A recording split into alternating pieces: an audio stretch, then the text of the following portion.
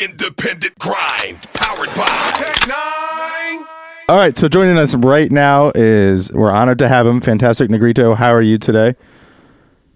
Man, I'm feeling pretty good, better than some, not as good as others, but hey, I do like my chances, and it's good to be here. How are you, man? Not bad. I know you're getting ready to go out on tour. You're going to a bunch of places, actually. So where are you headed, and what are you doing to get prepared for it?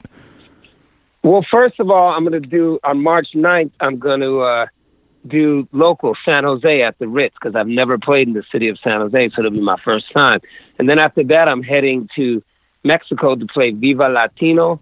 And then after that, I will go to Brazil, Argentina, Uruguay, hit up the East Coast a little bit, then head over to Japan, come back from Japan, hit the East Coast again, then hit the Australia, and then it's on after that. It's all Europe, Western Europe, Istanbul, Greece, everywhere. So you're basically going around the whole world.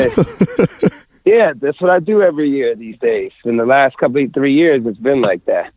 What's that do for you actually musically? Do you when you're there, do you check out new music? Do you eat the food? How does your music benefit from being on the road so much? Well, it does greatly. I mean, my whole album, the second one here that I put out, Please Don't Be Dead, all came from being overseas and just interacting with a lot of Europeans, Australians, seeing how they view the America. And then I came up with the concept of oh man, America, hey, please don't be dead yet, because the world is really tricked out that you're, acting so unstable these days, because I guess they look at us as the stability in the world. So that's where Please Don't Be Dead came from. And yes, I eat everything that the locals eat wherever I go.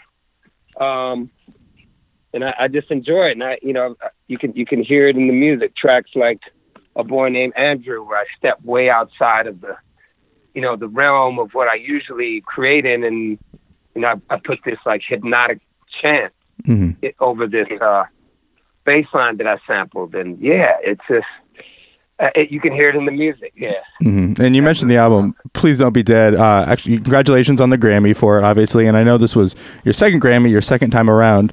I'm curious if... Yeah, second album, second Grammy. Not bad, hitting 2 for 2. I know, I was just curious for you, going to the Grammys second time, did it feel any different? And did you sort of feel like a veteran at this point? Or is there anyone you met that still starstruck you? What was the second time around felt like for you? Well, I would say I love Buddy Guy. He won for the best blues album, and that was amazing. I saw Charlie Wilson when I was there. There's two greats I could think of right offhand. Well, the beauty of the first time was that I went and I won without a record label. I did it independently. And I think myself and Chance the Rapper, if I'm not mistaken, we may be the only two people who have ever pulled that off. So that was outstanding. To do that, I really felt like that was for the people. I was like, man, this win, this is for the people. This is for every, huge entity that always told you that you couldn't do something. And so I did love winning that first Grammy without a label. Was incredible. And now the second time around, I got a partner, and that's cool, but it's not, the major label stuff that everybody has to go up against. And I definitely went up against all the majors to win these 2 Grammys. And so it was great just beating all the odds.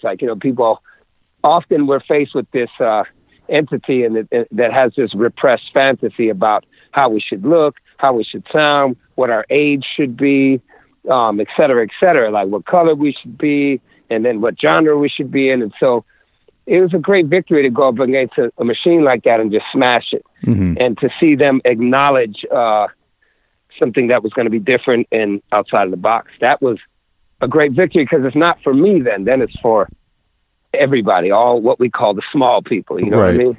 Yeah, I was going to ask you about that, because I know you had a stint with Interscope. You've sort of been around for so many changes in the industry and everything, and now with this independent movement. How do you feel? Do you feel like it's trending in the right direction? And I know, because there's a lot of it's like the Wild West almost with Spotify and all these things, but it is give independent artists this freedom. So how do you feel for independent artists now, and what do you think moving forward it's going to be like? Do you think this opens the door? I feel like it's amazing.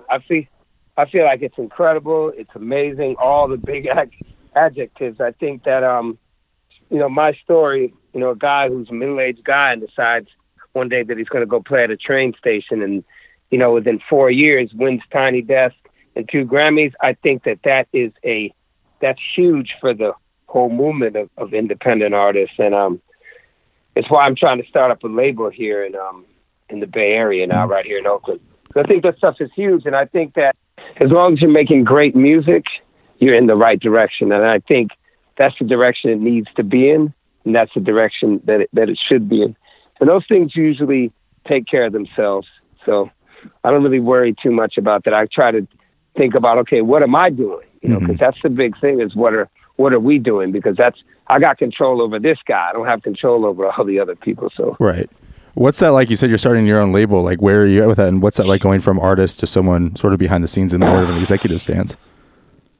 Well, since I do kind of, I produce and write and produce my own records and put up, money for the first one. So I kind of am very familiar. I'm not like an artist that goes and looks for a producer and is under someone else's authority or someone else's vision. So I'm quite familiar. It's quite familiar to me. And my writing, especially based on my history, is just kind of all, as they used to say, all over the place, which would drive record executives crazy. But when you're an independent artist, wow, you can do that. You can really do what you want to do and be 100% honorable and truthful about it. Mm-hmm.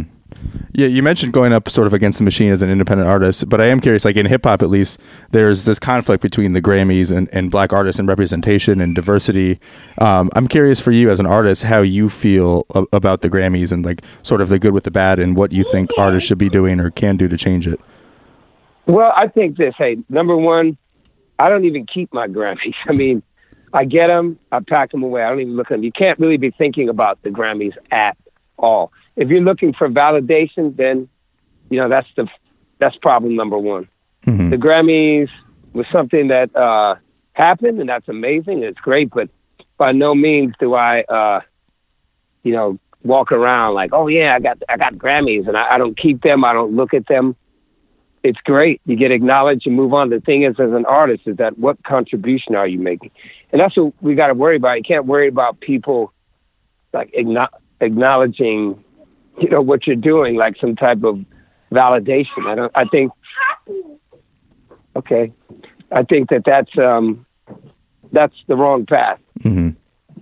That honesty has to be between you and that studio. Mm-hmm. That is what matters.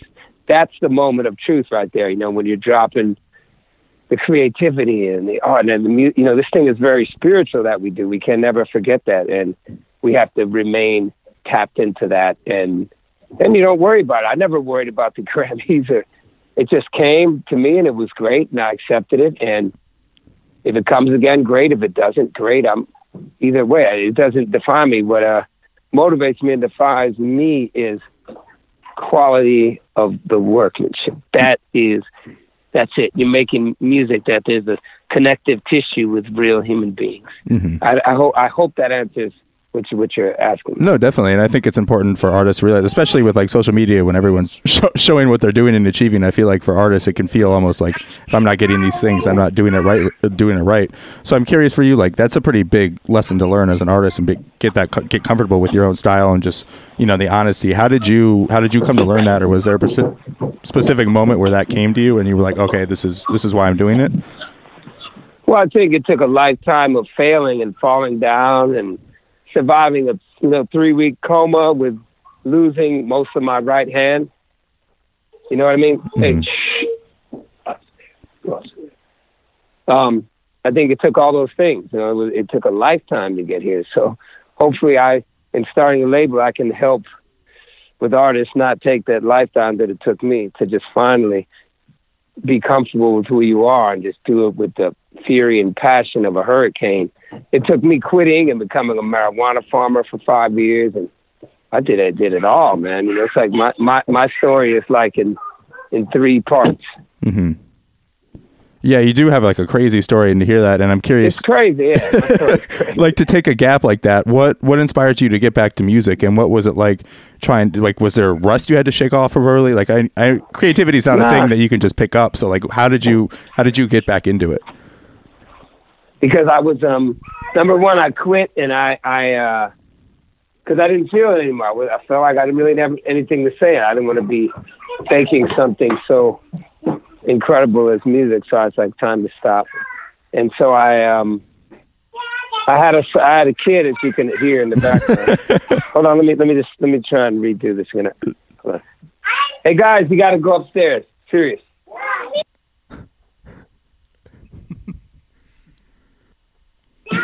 Apologize for that. These kids are this is the part of being independent, right?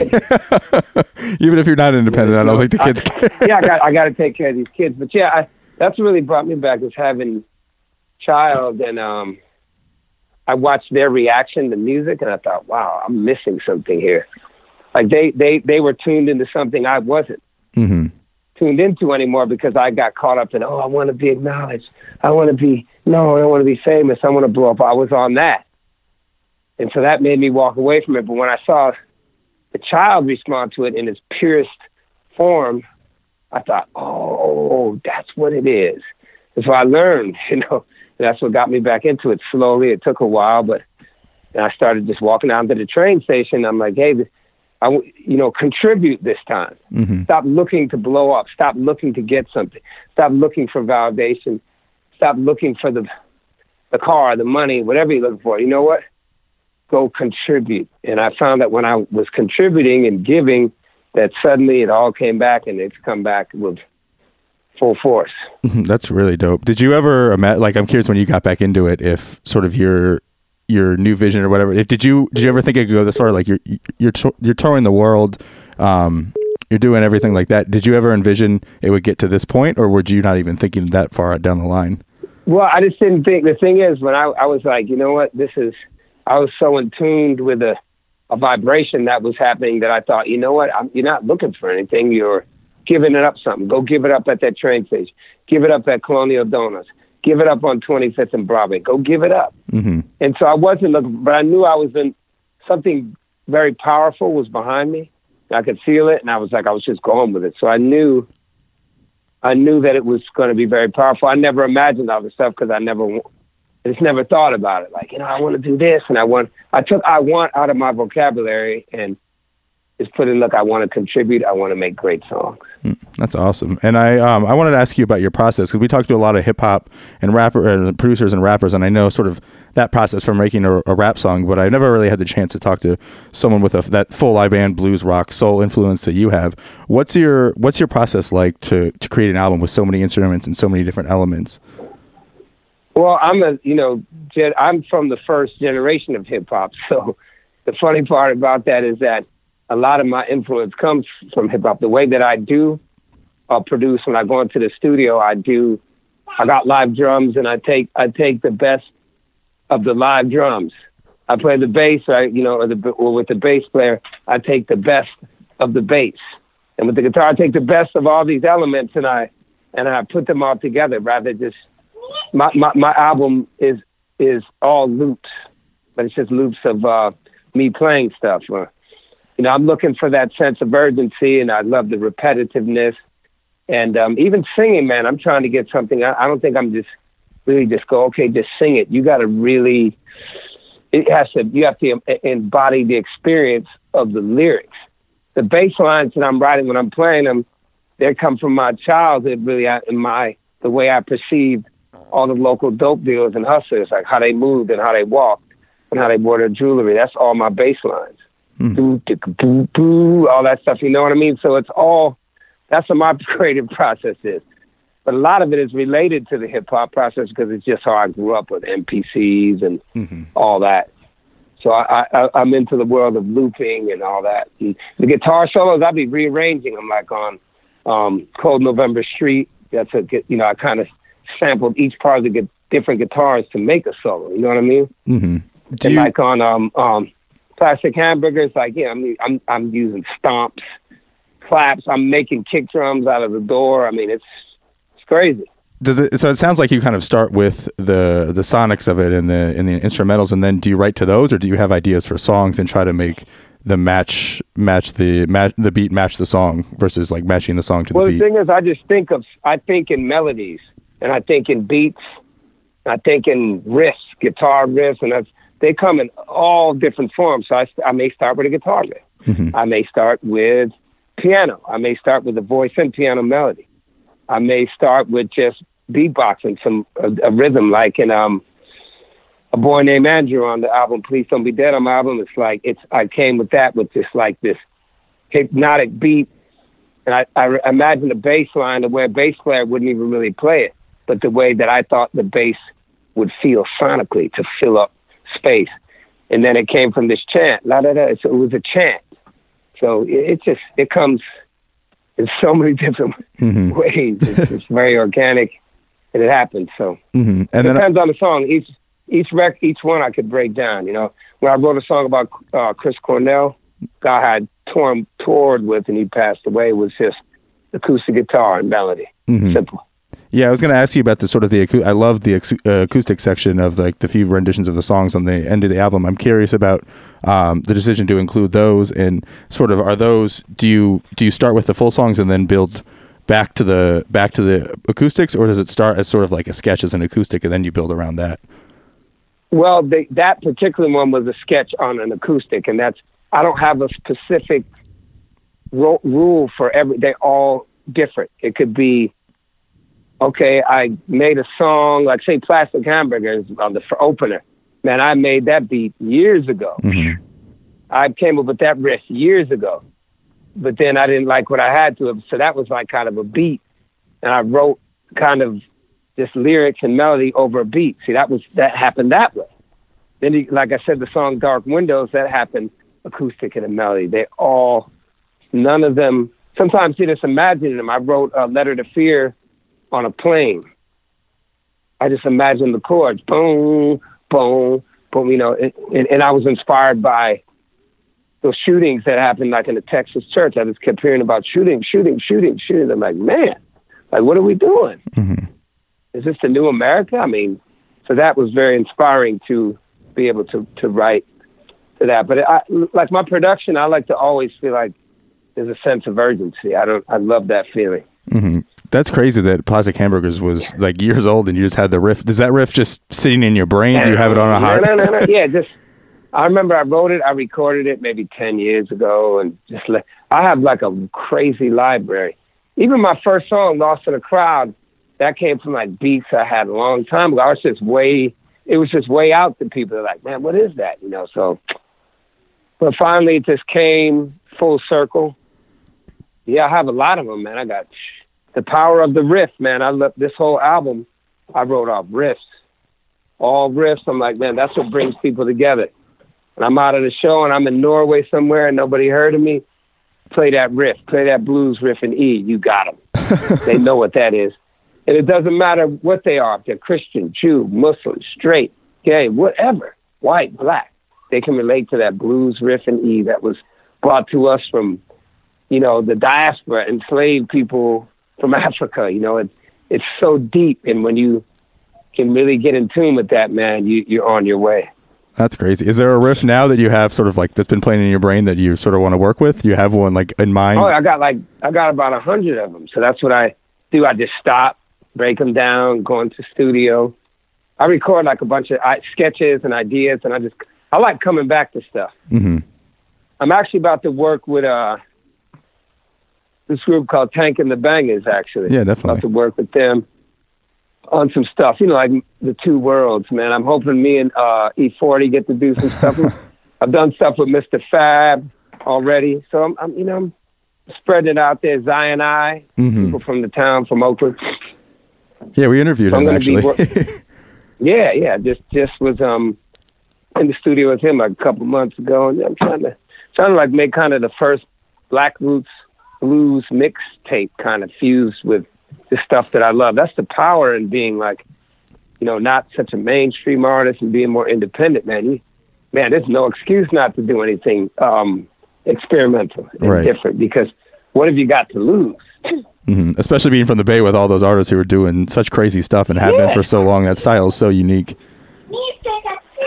I have nothing to lose, man. We'll let you get out of here soon, but I wanted to ask you, you're Independent Venue Week ambassador, and I'm curious what exactly that means. Like, what is an independent venue, and like, how can fans sort of know what an independent venue is and how to support those? I think it's one that's not controlled by the mob. You know what I think? We got to support independent venues. We got to support independent artists. We got to support small businesses. We have to support everything independent and get out of this corporatocracy. You know what I mean? This corporatocracy, it means supporting your local mom and pop people. You know, that's how I did it. I was, man, you know, 4.5 years ago, man, I was playing on the street. You know what I mean? And the small venues let me in, you know, eventually. The smaller ones, you know what I mean? And I still go back and play them. Absolutely. Still go back and do it because you have to. I still go play 500 seaters. Heck yeah. And we'll let you get out of here. That's my base. Yeah, absolutely. And I think it's so important for artists when they do, you know, start to evolve and grow and get more fans to give back to those original venues instead of losing them in the dust. Is you got to sort of pay it back. Yeah, like I think Young Jeezy, he's also from the Bay. He just played like at the New Parish. And that's what you got to do. That's like kind of one of my go-to spots in Oakland. Yeah. Awesome. Well, we'll let you get out of here real soon. I got a few things coming. First, I'm curious just for you, who's someone that influences your music or helps you out in the musical process that people wouldn't otherwise know? Well, that's why I call myself Fantastic Negrito. I made up that name because I thought every time someone asked me about that name, I could talk about Robert Johnson. It's someone I listen to exclusively. Man, and I still can't figure him out. I listen to him before I make any record. Skip James, Howlin' Wolf, R.L. Burnside. I mean, these are the titans for me. But it's funny, while I was making the last days of Oakland, man, I was went way, way, way, way back, man, and reached into some even some hip hop that I was, you know, it was so old, man, people don't even know what it is, like Super Rhyme, stuff like that I grew up on in the 80s.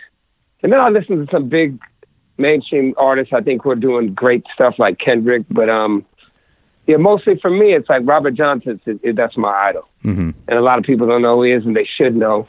And they should check out Skip James, Robert Johnson, Mississippi Fred McDowell, R.L. Burnside, Son House, the real deal, baby. For me, Robert Johnson was almost like an MC. His lyrics were so gangster when you just read them. It's like, damn. Awesome. Well, I have a lot of homework to do when we get off this call. Oh yeah. And then lastly, good ones out there. Lastly, I'm just, you know, you mentioned you have the label coming up. You're touring the whole world. Just if you want to pack it up, like what do you have coming up besides the tour? And are you working on music? Where are you at right now? Well, like I said, where I'm right now, I'm like sketching ideas for this mixtape. I want to work on like the first. I don't think anyone's done that. Like done like kind of a roots-based mixtape. I'm working on that with a bunch of different artists that I named previously, and hopefully we'll all get together and be able to do it. Awesome, cool. We'll let you get out of here. We got 3 random questions for you. First, you're stuck on an elevator. Okay. The person you would least like to be stuck on an elevator with, and person you would most like to be stuck on an elevator with. I'd least likely to be stuck on an elevator with anyone who has hate in their heart towards living creatures. I'd least want to be on the elevator with them. And I'd most want to be on the elevator stuck with Nina Simone. And then next up, weirdest thing you've seen at a live show. Weirdest thing I've seen at a live show.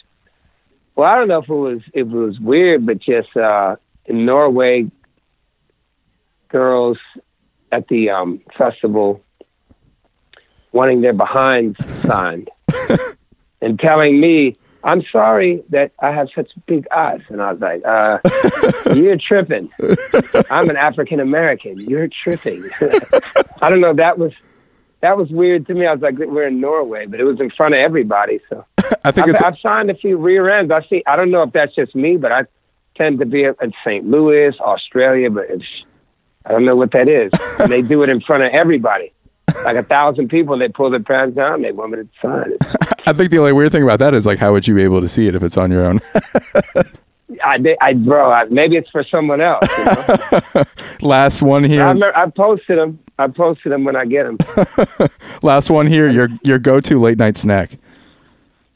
It's probably my go-to late night snack is stuff that I shouldn't be eating. So that's a whole list. It's usually kid snacks that have sugar in them, and I should not be eating that crap. All right, man. Well, thank you so much for your time. We appreciate it. And yeah, we're excited to see what happens with the mixtape. Good luck on tour. Hope you have a great experience. Hope you get a lot of new music out of it.